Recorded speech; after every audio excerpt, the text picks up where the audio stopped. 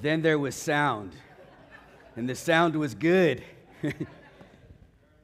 Maranatha. Amen. Welcome to today's Bible study. We're in the book of Revelation. We're in chapter 2. We're starting with the third church today, the third of seven, the church of Pergamos. And when I was studying this, I felt that it would be good if I went back to the beginning of chapter 2 and read the first and second church and then read the church that we're going to be studying today.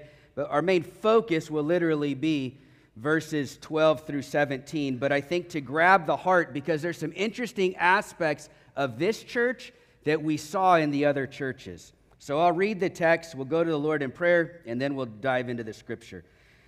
The Bible says in Revelation chapter 2, to the angel of the church of Ephesus write, these things says he who holds the 7 stars in his right hand and who walks in the midst of the 7 golden lampstands. I know your works, your labor, your patience, and that you cannot bear those who are evil, and that you have tested those who say they are apostles and are not, and have found them liars, and have preserved and have patience, and have labored for my name's sake, and have not become weary. Nevertheless, I have this against you, that you left your first love. Remember therefore from where you have fallen, repent and do the works of the first, or else I will come to you quickly and remove your lampstand from its place unless you repent. But this you have, that you hate the deeds of the Nicolaitans, which I also hate. He who has an ear, let him hear what the Spirit says to the churches. To him who overcomes, I will give him to eat of the tree of life, which is in the midst of paradise of God. And to the angel of the church of Smyrna write, these things says the first and the last, who was dead and came to life. I know your works, tribulation and poverty, but you're rich. And I know the blasphemy of those who say they are Jews and are not, but are of the synagogue of Satan. Do not fear those things which you are about to suffer. Indeed, the devil is about to throw some of you into prison, that you may be tested, and you will have tribulation 10 days. Be faithful unto death, and I will give you the crown of life. He who has an ear, let him hear what the Spirit says to the churches. He who overcomes shall not be hurt by the second death. And to the angel of the church of Pergamos write, these things says he who has the sharp, two-edged sword. I know your works, and where you dwell, where Satan's throne is. And you hold fast to my name and have not denied my faith, even in the days in which Antipas, my faithful martyr, who was killed among you where Satan dwells. I have a few things against you, because you have there those who hold to the doctrine of Balaam, who taught Balak to put a stumbling block before the children of Israel, and to eat things sacrificed to idols, and to commit sexual immorality. Thus, you also have those who hold to the doctrine of the Nicolaitans, which thing I hate.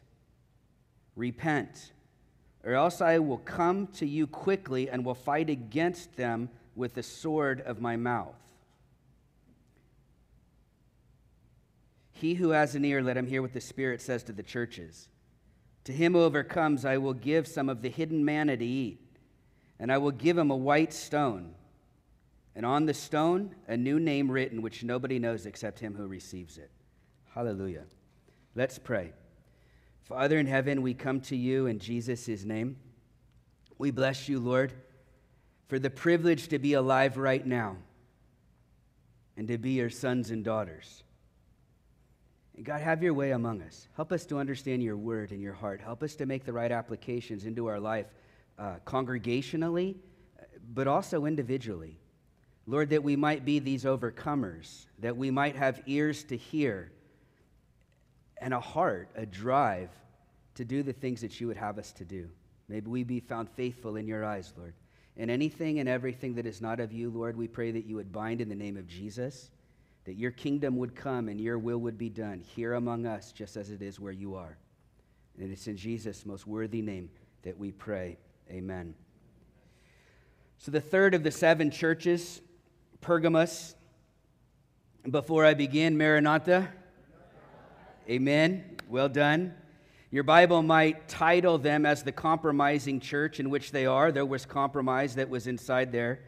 I also see this, and the reason why I read the first and second church, aspects that were in the first and second church, both of those things are taking place in this church. It's almost like if it was true that the churches are giving us an outline of not only the then and there, but also historically what would be taking place, you could see why people would really think that. Because there were some that held the line no matter what was going on, even though they did ministry in Satan's backyard, perhaps even his front yard. Jesus himself says that's where Satan has set up his throne, and he dwells there. He lives there among the people. The spirit of Satan was there and using people, even to killing Christians. But he said, but you held the line. But two different kinds of false doctrine had come in to really corrupt things. And we really saw that. We saw that in the Loveless Church. They held the line, but there was some bogus theology that had crept in. Then last Sunday, when we were looking at Smyrna, we saw people who held the line in the midst of all chaos, radical persecution taking against the church, but they still held the line. With that being said, I see like a divided church here. There were some that they're even commended for being right. As this slide shows, and we're moving through the churches, we're in the third church now there, or on the far north. Smyrna was Pergamos was 60 miles north of Smyrna. It was inland about 20 miles. Today, it's in Turkey. The city is known as Bergama. Pergamos was considered the first area to mass produce what we call parchments. Parchments were, Paul wrote about that. It was like a very thin leather that they would write the scriptures were written on it, but also other books were written. It was like a paper-like product. We get our word parchments from the word Pergamos. Pergamos, they say, housed the second largest library in the known region at that time, with over 200,000 volumes of handwritten scrolls. Interestingly enough, the Roman general Mark Antony gave this library to Egypt's queen Cleopatra as a gift. Pergamos was a very dark, dark place. As Jesus himself stated, where Satan's throne is and where Satan dwells. Pergamos housed one of the 7 wonders of the world that was the temple to Zeus. It also housed the temple of Asclepius, the deity of medicine. He's also known as the Pergamese god that originated here in this place. Something about Asclepius, there were writings inside his temple that said Asclepius Soter, translated into English, means Asclepius the Savior, or Asclepius our Savior. Asclepius was born a man. In Greek mythology, he became this deity of, most people know him as the snake god. One of the ways that they would worship in this temple, it was like a reset, the old school kind of sunken living rooms that we used to have. They had a big area like that. And it was said to have over 1,000 venomous snakes inside there. And worshipers of this false god would walk in the midst of those snakes, lay down on the ground, and their hope was that venomous snakes would climb over them or slither over them, because in their superstition they believed that they were being infused by the power of the god Asclepius. Superstition, medicine, and science. His symbol was that of a staff with a snake that was wrapped around it. Some say this is how we got our medical symbol today. I had planned to put up pictures of this, but then I thought better of putting up fake gods inside God's house. So enough to define it without putting up the pictures in God's house. Pergamos also was known for the epicenter of emperor worship. Remember last week, if you were here, if you watched it online, we learned about how Rome was okay with people worshiping any god they wanted to, other than one time a year, they needed to bow down, offer incense to the emperor of Rome, whoever that might have been. This place in 29 AD built the first temple to worship the emperor Caesar as God. It is said to have a very, very large bowl in which its worshipers would come in and throw incense in this burning bowl, and they would offer incense to a man, the Roman emperor. And apparently there was a chant back then that said, "Offer incense to Caesar, or we will offer you to Caesar." And allegedly, amongst the incense would be the people who held the line for Jesus Christ. We have no record of Antipas's death, that faithful martyr that Jesus called by name. It is believed that he was offered on the altar. That we do not know. There's kind of a little background of the then and there of the church in which we're studying today. Let's jump back to verse 12 and dive into the scriptures. The Bible says, "And to the angel of the church in Pergamos write, these things says he who has the sharp two-edged sword." Like Raul had even prayed, that the Lord is the one who has the sharp two-edged sword. Matter of fact, in Revelation 19 and verse 15, we read that this sword is used to remove evil. The Bible says, "Now out of his mouth," speaking of Jesus Christ, "out of Jesus' mouth goes a sharp sword, and with it he should strike the nations. He himself will rule with the rod of iron. He himself treads the winepress of the fierceness of the wrath of the Almighty God." So there is an aspect of the Word of God that literally gets rid of that which is evil. Right here, right now, for Christian people, we're also told this in Hebrews 4:12, "For the Word of God," the very scriptures that you are holding in your hand right now, the Word of God is living and it is powerful. How many of y'all believe that? Let me see your hand if you believe that. That's pretty good. That's real good, actually.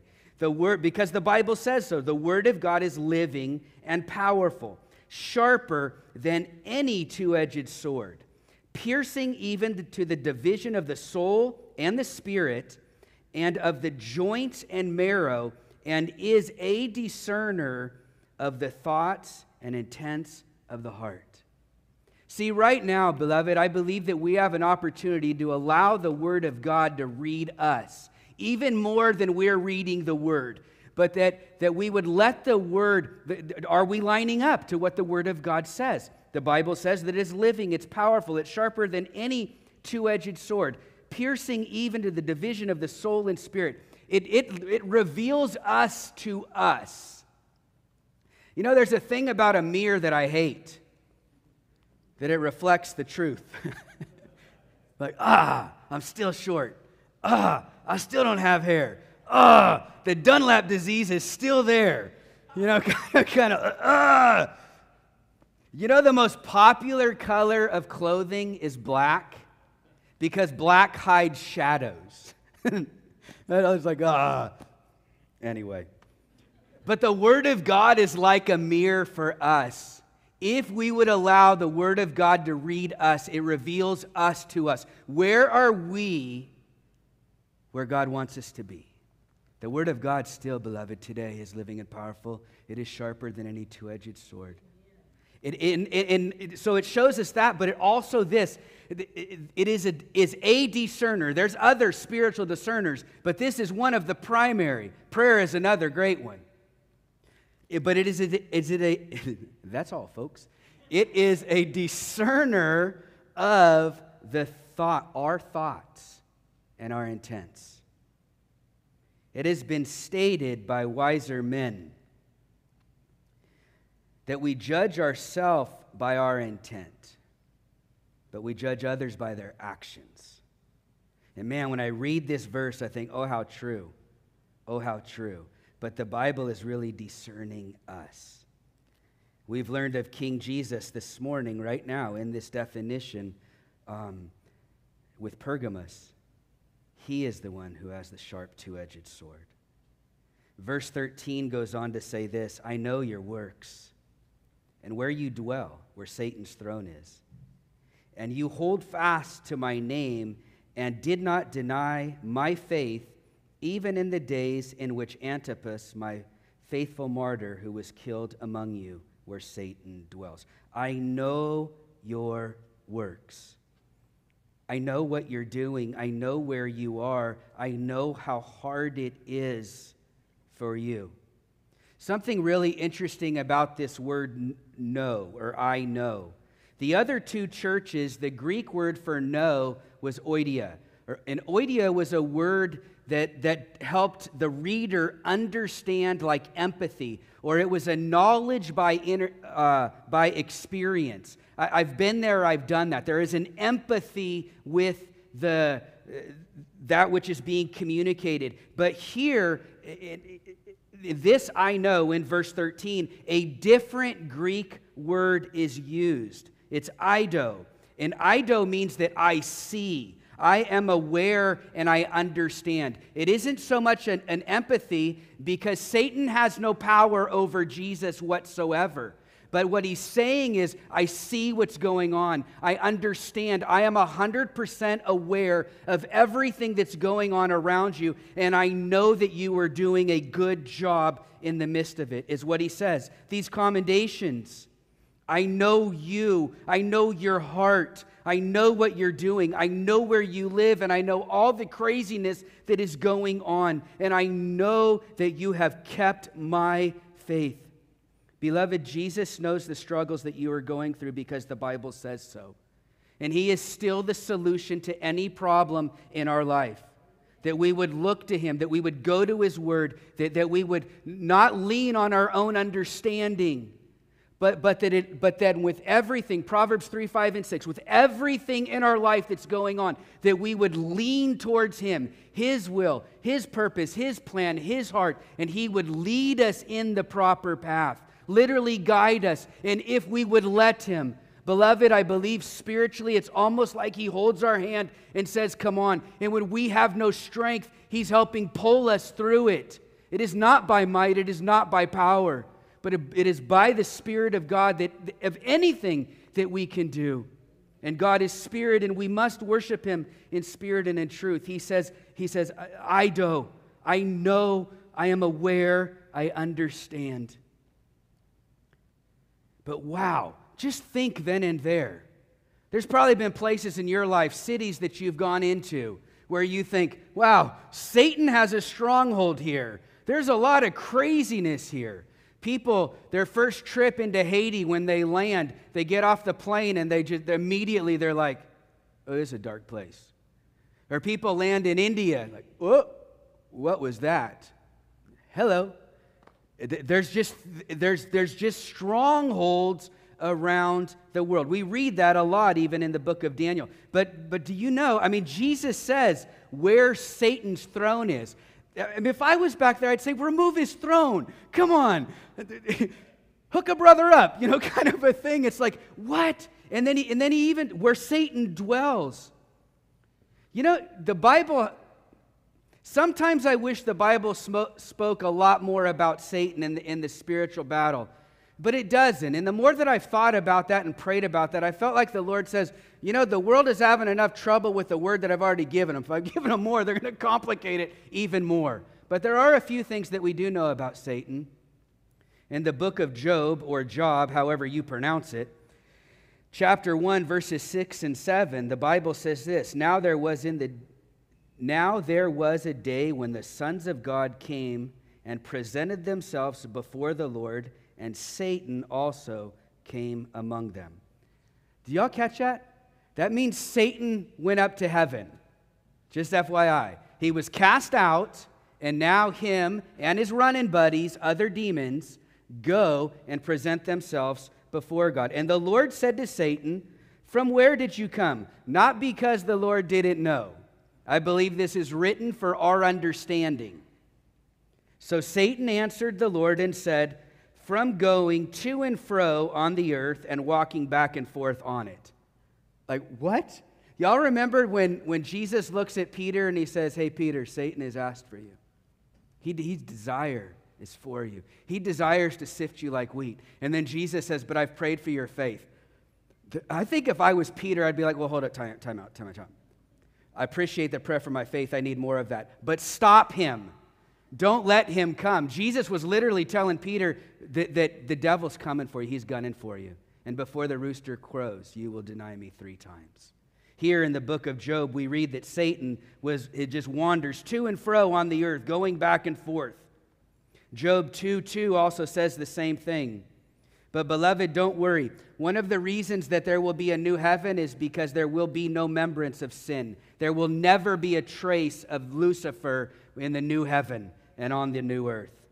Revelation 12, verse 10 says, I heard a loud voice saying in heaven, now salvation, strength, and the kingdom of God and the power of his Christ have come, for that accuser of our brethren who accused them before God day and night has been cast down. There will be a day when Satan is thrown out forever. Right now, he is constantly making accusations against those who love Jesus. But don't worry about that either, because the Bible tells us this in Romans 8:34. Who is he who condemns? It is Christ who died and furthermore is also risen, who is even at the right hand of God, who also makes intercession for us. It's almost like, it's not this in totality, but it's almost like the enemy is on the left and Jesus is on the right. There's an accusation made. Did you see the thoughts in their head? Do you know the intent of what so-and-so was doing? And then Jesus is essentially saying, but I paid for that sin. I paid for that sin. I paid for that sin. There is a spiritual battle going on regardless of whether we see it or not. The reality of what is taking place is that there is a conqueror, King Jesus. There also is an adversary, the devil, and his dominion. The Bible tells us in Ephesians 6:12, for we do not wrestle against flesh and blood. Our big problem is not Republican or Democrat or everything in between. It's Satan. That's the big problem. That's the big problem isn't something that some problem that came into our house or an ought that we have against another brother, or sister. The problem is Satan. We do not wrestle against human and human. Contextually, Jew against Gentile. There's no prejudice in God. It didn't matter. Men made all these problems.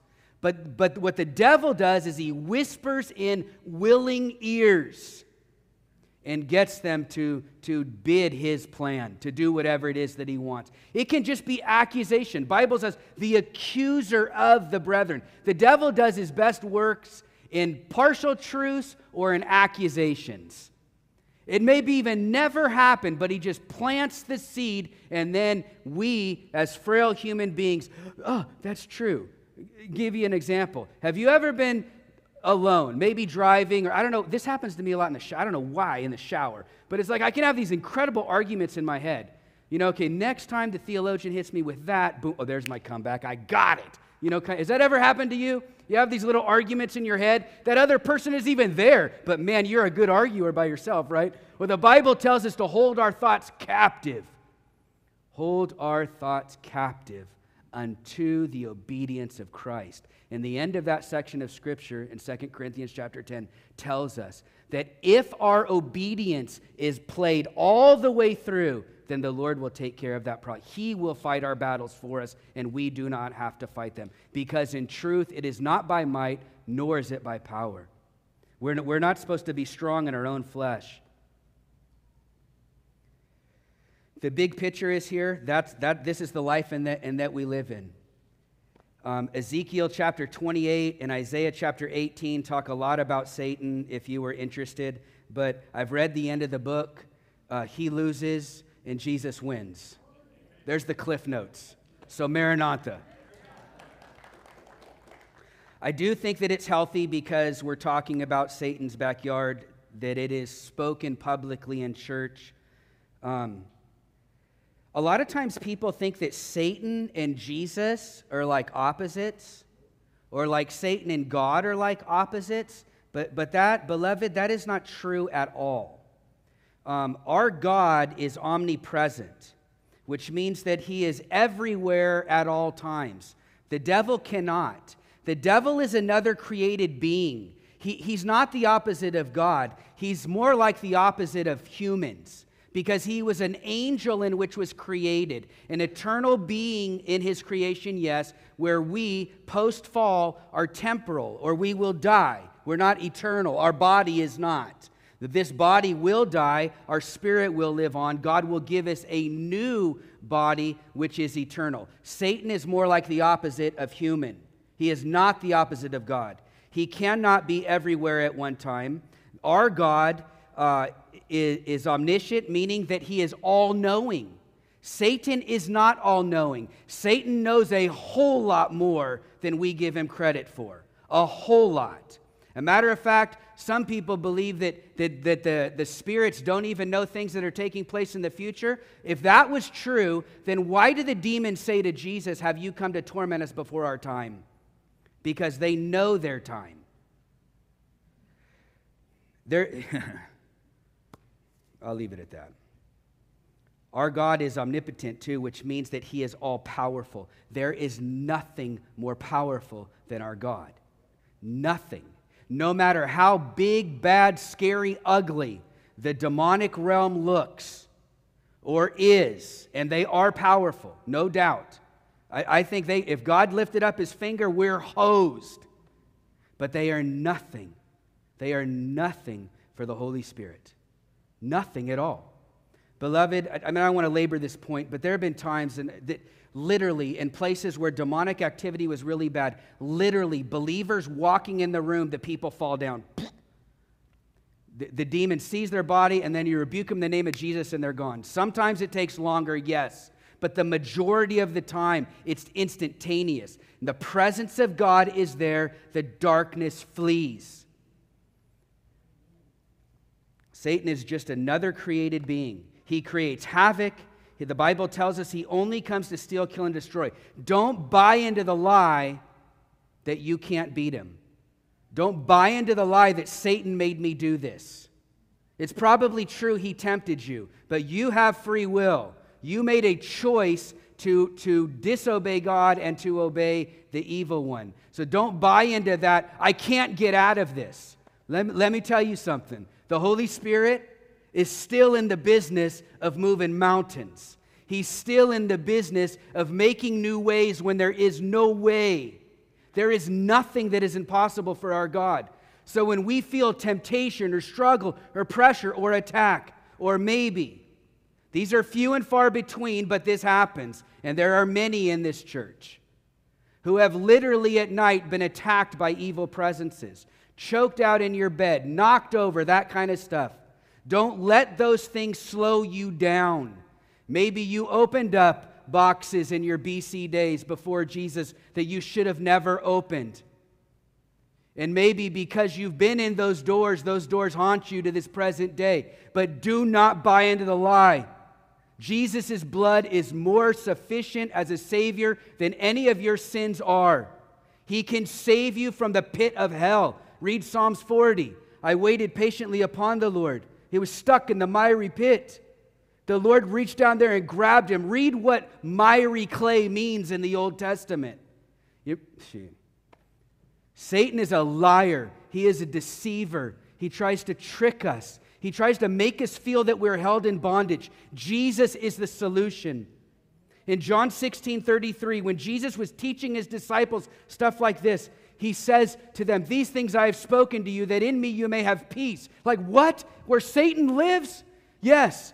I've spoken these things that in me, Jesus says, you might have peace. In the world you will have tribulation, but be of good cheer. I've overcome the world. If Jesus said I've overcome, beloved, he has. Whatever he says, it's done. It's a done. If he said it, it's a done deal. The devil will come and say, well, yeah, that's good for other people, but not for you. That's a lie. Jesus loves you so much that he died for you. And he is a much greater Savior than you are a sinner. And you might have been a good sinner, but he's still a great Savior. He's a greater Savior. He is a greater Savior than all of our sins put together. times a billion. His blood, we are told, is sufficient, not for our sins only, but also for the sin of the entire world. Hallelujah.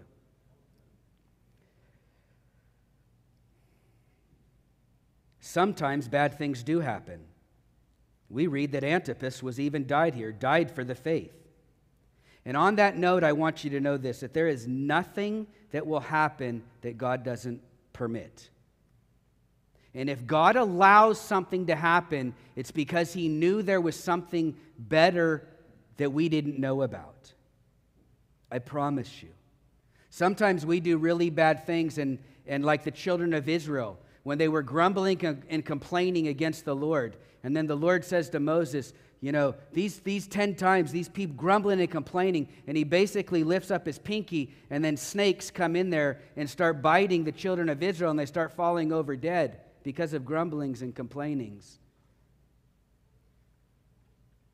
Why did God allow stuff like that to happen? Because of sin, because of disobedience, because of rebellion against God, because of not really loving God with all their heart.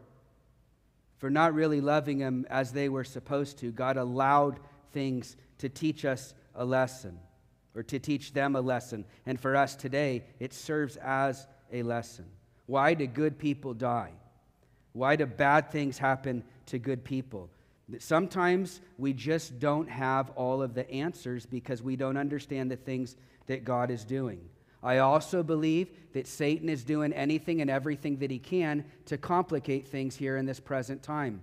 And I don't think we should be blaming Satan so much for it, because a lot of times we allow the bad things to happen. But it's strange, you know, like if you get an insurance policy, there's a clause, act of God. It's not God's fault. It should be act of Satan. God didn't make us sin. The serpent, hey, check this out. And we're like, hey, neat, yeah, kind of a thing. God is always right. Sometimes I've wondered that. Like even when my mom died, I thought, God, this isn't fair. This happened too fast. This was too soon. My dad and my sister were getting these very encouraging words from the Lord. And the word I got from the Lord was, you're selfish. And I would pray like, God, I want her back. God, why? Stuff like that. That's the word I got, you're selfish. I'm like, what? What are you talking about? It felt so hard in the midst of all of that, and I didn't understand any of it until one day when we were out in a place where my mom and dad, when we were a kid, they told us, you know, when we die, we want our ashes to be here. And so we went there and did exactly what my mom's wishes were and stuff like that. And you know, I'm the guy, I'm the oldest son. I got to act like I'm strong. Inside, I'm dying, and I really don't even want to be there. I want to respect everything, but this is horrible. I hate being here. I hate everything about this kind of a thing. And we had wave runners where we were, and I got on one and just took off. I just needed to be alone. I needed to breathe on my own and not be strong for anybody else. And I'm there, and I'm crying out to the Lord. I'm in this middle of this big area, big valley, high, few hundred feet cliffs around me and stuff like that. And I'm just, me and God are talking. Well, I'm talking. I'm complaining probably more than anything. And I believe I saw I think the Lord allowed me to see a vision. And I saw my mom. And she was dressed in white and out in the middle, like real far away, but it's like in my heart, like I knew that. And it was like that. And then all of a sudden, there was probably millions. She was dressed in white, almost just there, and smiling and happy is what it looked like to me. It felt very peaceful, and it was like, boom, there she was, and then that fast, it was like this whole valley was just filled up with millions of other people that were dressed in white with her, and they went up the cliffs and covered as far as the eye could see. And then and then it was gone. And then I hit the gas to try to get in there, but it was like that fast. It was done and gone. But in that moment, in that snap, it was like everything's okay. For months and months and months and months, I struggled. I pastored the church in Frisco when this was going on. People were leaving the church because I hurt. And it was so weird. Well, if you hurt, then how's anybody else going to have hope? And I'm like, I don't know why I hurt. I just hurt, you know? And anyway, it was tough for many, many reasons until God gave me that. Until I read the verse that God pulls some of his people out to save them from what is coming. And when I jumped forward just about a year after my mom's death and the hell that broke loose through our family, and a few people in our families have even stated, I wondered if, because we don't know if Nini could have took this, and maybe God saved her from what was going on. I don't know. That's God's call. But what I do know, that God is right even when it doesn't make any sense. Because in the end, one day when we look into the eyes of Jesus, I think everything will make sense. And until then, we are going to have tribulation. But Jesus said, but be of good cheer because I've overcome the world. Antipas, who died here in this city, also shows us something else that I think is really important. That no matter how evil the environment may be around us, it is very possible to still be faithful, or to be faithful still, in the midst of literally where Satan dwells. And I want to change gears a little bit now for something that I think is really important that we would never forget. We're studying the book of Acts on Wednesday nights here. And one of the things that we're seeing a lot is the early church suffered for the faith. And sometimes here, we jump forward a couple thousand years and we're in a first century and all that, and we kind of feel like suffering is not supposed to be a part of us. We're supposed to have lollipops and kissy poos and see rainbows and cottontail bunnies and stuff like that. Everything's supposed to be really, really nice. But for the first century church, second century, third century, and even on into the dark ages, and even to our brothers and sisters around the world, even to this present day, being a Christian included suffering. So for the then and there, these people, this church that we're studying, this book of Revelation, millions were martyred. And in the book of Acts, something that we're seeing, like they would even say, like they were happy. They were glad that they were found worthy to suffer for the name of Jesus. And I just think, church, I'm not a prophet of doom and gloom or nothing. But I think sometimes our creature comforts can kind of pull us away from the reality of the cost of picking up our cross and following Jesus. We should never forget, beloved, the cost of Jesus upon the cross, nor the cost, as Jesus himself said, count the costs. And if someday persecution may come, if someday that we might be challenged, we should not grow weary, nor should we back down. For King Jesus is a suffering Messiah, and he said, if they hated me, they'll hate you also. And just because we're far removed, I wish I could take every single person into a third world country and see what the church is like in the other areas. Where they don't always have air conditioner, where chickens run through the church service, there's dirt on the floor. Stuff like that. I mean, where there's people outside the walls that literally will kill some of them because they believe in Jesus. We're told in the book of Hebrews, it's like the close of the book, these final exhortations of like, hey, of all the things we talked about, hold these things near and dear to your heart. In chapter 13, starting in verse 1, the very first thing that the author wanted the body to know, let brotherly love continue. And number 2, do not forget to entertain strangers, for by doing, some have unwittingly entertained angels. Did you catch that? Do good to everybody because God might have sent an angel to you, and when you do good to them, they're going to go tell, hey, Dad, guess what your servant down there did? Literally. I also wanted this verse to be here today that you would know that, yeah, the Satan dwelt there, but there's also good angels too. And there's more with us than there is with them. We read in Revelation chapter 12 in the beginning of this series that Satan only got a third. That means the Lord has 2/3. And the Lord is the creator. The Lord can do whatever he wants to do. So number one, let brotherly love continue. Number two, do good to everybody. And also, hey, know this, you may be doing it being good to an angel from heaven. And verse 3, remember the prisoners. Remember our brothers and sisters around the world who are still suffering for the name of Jesus Christ, for doing the very thing that you and I are doing right now that we don't even bat an eye about. Or sometimes we might even think, hurry up, preacher, the ball game's on, or something like that. Whatever. But the Bible says, remember the prisoners as if chained with them, those who are mistreated, since you yourselves are also in the body also.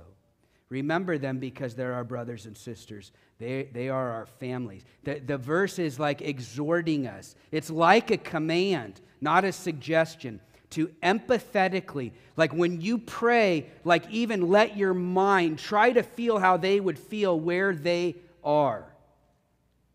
You're not going to, but if the idea is, if you were in their shoes, what would you be crying out for?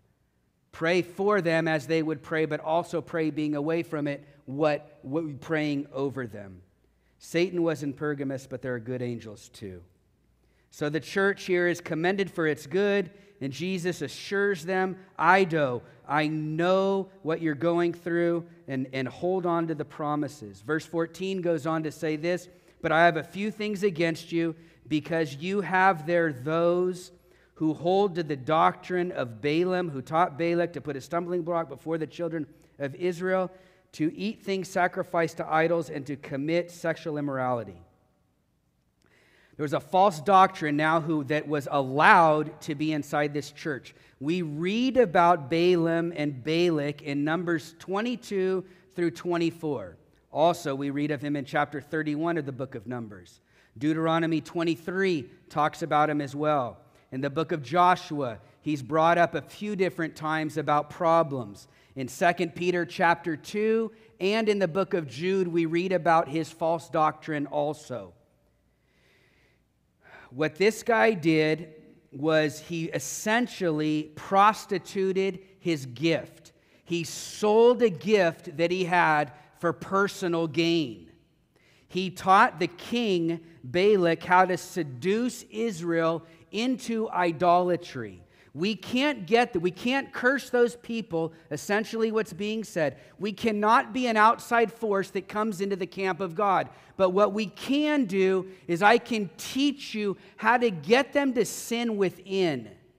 And if you get them to sin from the inside, then their protection, their covering from God will be loosened up. And what we read was 24,000 of them died because they played the harlot. They sacrificed to idols and they committed sexual immorality, is what the Bible says. There were those who gave what God gave them and used it for personal gain. Sadly, we still see this today, where some people take the gift of God and use it for power, fame, glory, all sorts of personal favors, even sexually or otherwise. Most theologians consider this church, the time of history, to be called Constantinian's church, or when the fall of early Catholicism started to go rampant. When lording over people crept in, when building walls between man and God, where the church, literally Constantine, wanting to remove the Greek translations of Scripture so that the people could have no fellowship with God. They translated everything into Latin, so he tried, but he failed miserably. They even tried to remove a bunch of the Hebrew text, but they wanted it to only be in the Latin so that the common person could not know the heart of God. And then a special order, a hierarchy in which they developed, could lord over people and tell them what they were supposed to do. Jesus says, that doctrine which I hate, in verse 15. We read about these ideas before. But there's something I want you to know about here too. You know this, back in 14, it says, but I have a few things against you because you have there those people. Not all y'all, but you have those people. Every family, I hope it's not every, but the more I talk to people, the more it just seems to be common, that every family has one of those uncles. One of those aunts, one of those cousins, one of those, you know what I'm saying? And it's almost like that's what Jesus, you got there, those. I see them, kind of a thing. You know what, though? You can't throw away the whole family just because of those. You know what I'm saying? But also, please know this. You cannot throw away the church because of those in the church. And I say that because that was one of the tricks that Satan did to me growing up as a pastor's kid, that there were those, and there still is those, in the church. But just because there's a handful of those doesn't mean that everybody is. Please know this. There are still people who follow Jesus in the church.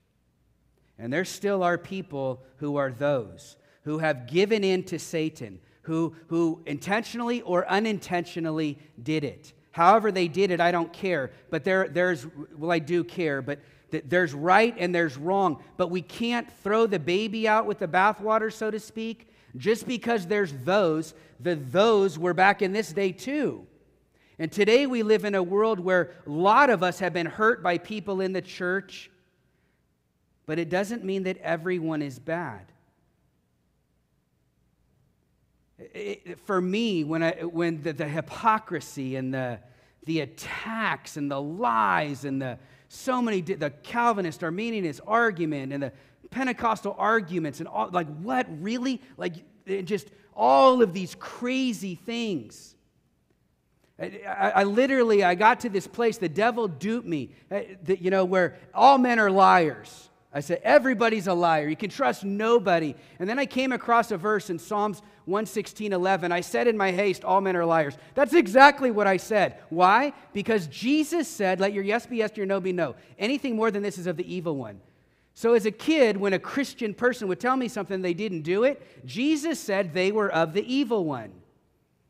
That's where my mind went. Jesus said your yes mean yes, your no mean no. Anything more than that is of the evil one. So if you said yes and you didn't do it, or if you said we were going to do this and we didn't do it, therefore that makes you a liar, and Jesus said you are of Satan. So it's not my fault, you're a follower of Satan. That's where my head was as a kid. That's where everything went. And I started seeing the hypocrisy and the stupidity and the manhandling and the abuse and all that kind of stuff that so many people did. And I started magnifying the negativity, and I started walking away from the Lord. And the further and further and further I got away from the Lord, then everything over here looked more attractive. So I love this verse today because, yeah, there are those. But you know what? Something that I read today in this church of Pergamos, God says, I know your works. I know exactly what's going on, and I know that you stayed in the church even though there's dumb people in the church. Which I'm a pastor today. It's kind of crazy to say that. But it's true. The church is made up of sinners, not saints. We're made up of sinners that by the blood of Jesus Christ, we're saints.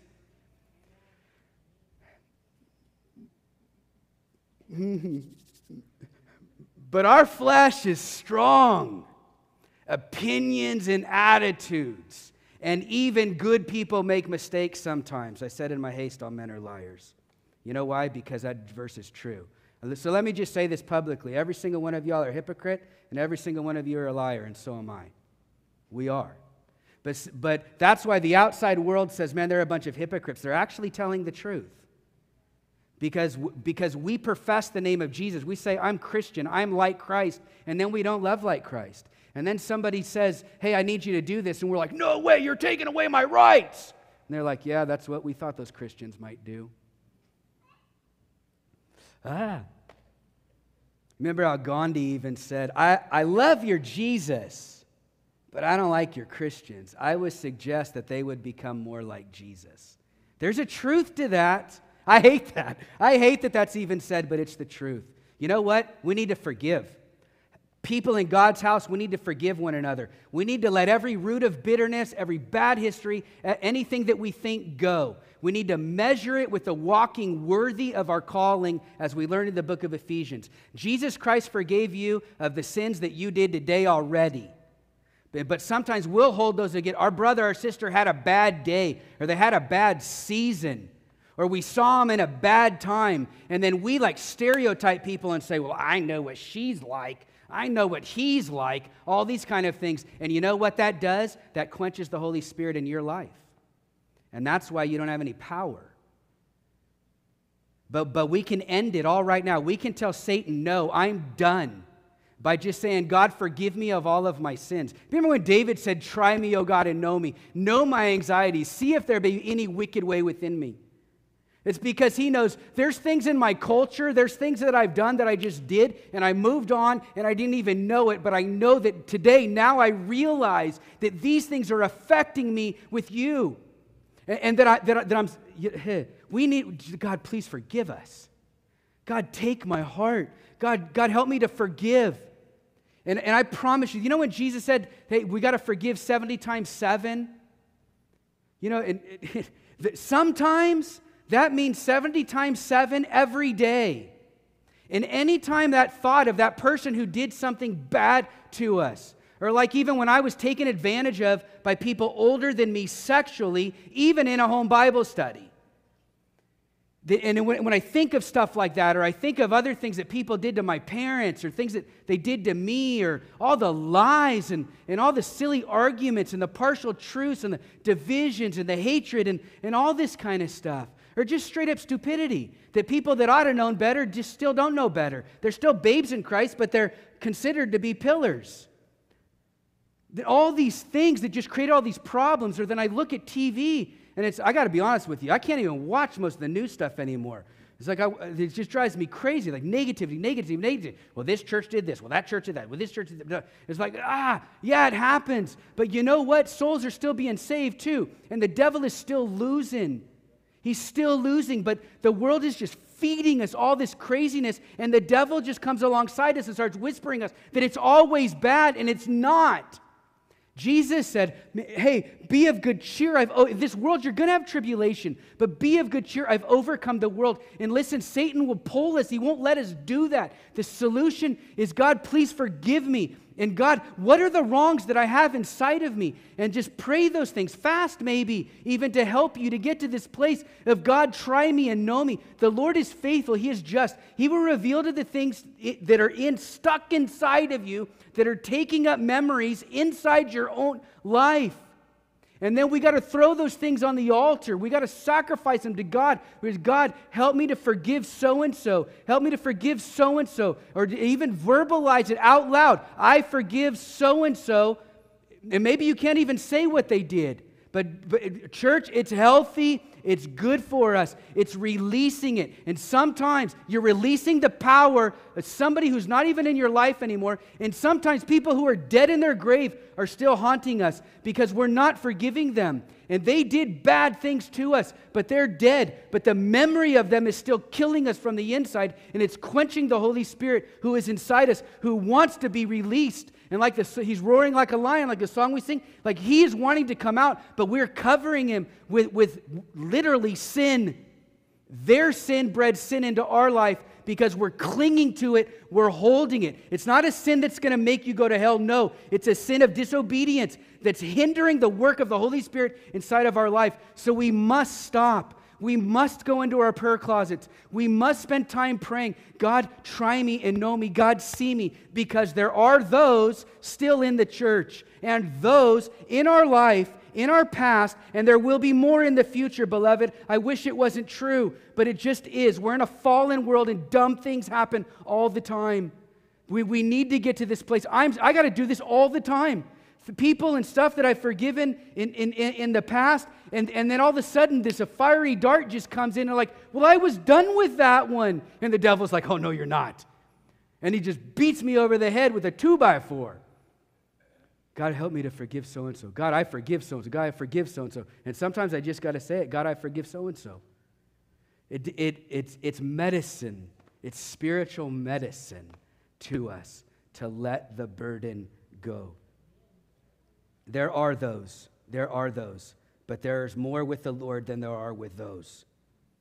Verse 15 says, thus you also have those who hold to another false doctrine, the doctrine of the Nicolaitans. We studied about that in the first church, the laity to conquer people. Verse 16 goes on to say, repent, or else I will come quickly and I will fight against them with the sword of the mouth. You know what I love about this? He didn't say, I'm going to fight against you. He said, I'm going to fight against them.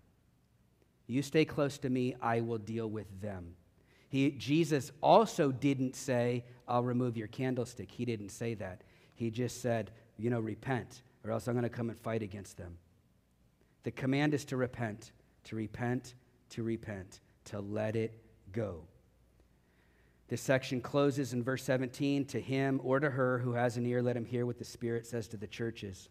To him who overcomes, I will give some of the hidden manna to eat, and I will give him a white stone, and on that stone a new name which no one knows except him who receives it. The hidden manna, because I'm running short for time and I want to close with a song, that we might worship Jesus because he's worthy to be worshiped. Amen? Maranatha. That we would worship Jesus as he is worthy to be worshiped. But Jesus says, if the overcomer, I'll give some of the hidden manna. This could be some of the manna that's in the golden pot that's in the ark right now. Could be. Or God could have a storehouse full of manna.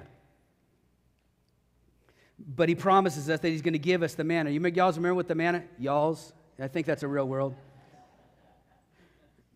But he has a storehouse of manna. Manna is what the children of Israel ate when they were given provision by God. This testifies of past provision. This testifies of future provision, beloved. God will give the overcomer that hidden manna. God will also give this person a white stone. In the Old Testament, there was the Urim and the Thummim, in which the priests, they would seek the will of God. Pulling out a light stone or a dark stone would be the answer. Could be that. I like the title Stone of Acceptance. In the ancient times, the judgments were made by light stone and dark stone also. Also, in the Olympic Games, something really interestingly was done that happened within the Roman culture. Remember, they put the wreath, on their head? But the victor, the first place person, was also given a white stone. It was called an invitation to the victor's banquet. And I don't know if that's what Jesus was referring to. I think it actually refers to the stone of acceptance. But in a secondary application sense, the church is invited to the victor's banquet to eat at the marriage supper of the Lamb because he is victorious. The stone of acceptance that has a new name on it in which no one knows except him who receives it. God changing our name is kind of like a normal thing biblically. Saul to Paul, Jacob to Israel, Abram to Abraham, Sarai to Sarah, Simon to Peter, and on and on and on. But the early church did it also with Hosea to Barnabas, Silas to Titus, and we could go on. But you know what? Jesus is still doing that today because all of us were once known as a sinner. And today, by the blood of Jesus Christ, you're his saint. We once were dead men walking. We learned that in the book of Ephesians, but now we are alive. Jesus said that we can be born again. We're given new names, but in heaven, how amazing is this? That my personal belief is that this is a term of endearment, that Jesus writes an individual name for every single person, and he gives it to him, and that term of endearment is only between that person and Jesus. Some theologians think that it could be the name of Jesus, that he was for them. like he was their healer, Jehovah Rapha, or he was Jehovah Sidkenu, he was their righteousness. It could be that too, but it's still, even if it's that, it's still of a term of endearment that the Bible says only the person who receives it knows that. There is a special one-on-one relationship. And the worship team could come up. I'm really wrapping up. Y'all think about this, though. To the overcomer, the one who stays faithful to Jesus, Jesus gives them of the hidden manna, and then he gives them a white stone, and on that stone there is a new name which no one knows, no one other than you who receive it. That's something intimate between you and Jesus. I'm reading a book right now where it's stretching my mind about ways to think, like we get out of our culture and think more in the then and there than in the here and now. I love it for that. But one of the things that was said, and I just love this, it said, we all ask this question when a pregnant mommy has their baby. Or when we hear of a brother that, hey, my wife just had her baby. You know what one of the first questions that we ask is? It's got 10 fingers and 10 toes? Right? We ask that. It's kind of like a normal question which we ask. But you know what Jesus or what God thinks of you? I know the very hairs of your head. He said, we look at fingers and toes, and he's like, I'm 1,000 times that. I know the very hairs of your head, or my chinny chin chin. Just this morning, yesterday rather, I was just kind of praying and thinking this one over. A good mommy comes and kisses our boo-boo, wipes the tears from or puts a Band-Aid on it first and then kisses the boo-boo, right? And then wipes our tears from our eyes. God holds your tears in a bottle. Every one of them that you've ever cried, he still has them. Parents have memory books and pictures in which we take to remember our kids. We put their feet in ink and we put them in a piece of paper in their hands, and we do different things to have these memories of these memory books and things. But of God, the Bible says that his good thoughts towards us are more than the sand of the sea. Wise parents store up for their children's children an inheritance. But God says, but I'll give you eternity. Oh, the God that we serve. The God that we serve. The amazing love in which he has for us. The care that he has for you. That he will give you personally of that manna. And personally, he will give you that white stone. And on that stone, no one will know the name other than you and him, because he loves you that much. If in any way, shape, or form you feel like you are not walking with Jesus, or somehow you are disconnected, today could be a day of change. That if you knew, man, I'm not with Jesus, but I wanted to be with Jesus, or you feel this leading in your heart or your back, whatever. Sometimes you get these tingles, like I gotta go to God right now. I'm not in the place I'm supposed to be. Whatever that might mean, I would encourage you to just say this. God, I'm sorry. God, I'm sorry for all the things that I've made it. I'm sorry for the things that I've thought. I have sinned against you. Please forgive me. I pray that your Spirit would come into my life. I pray that you would have me.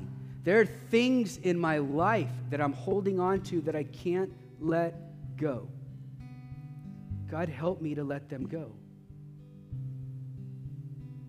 Give me a new heart. Help me to forgive. Help me to let go. Create in me a clean heart. I believe that Jesus died upon the cross. I believe that he rose again. I believe that he is coming back one day. I believe that he is the only way, the only truth, and the only life.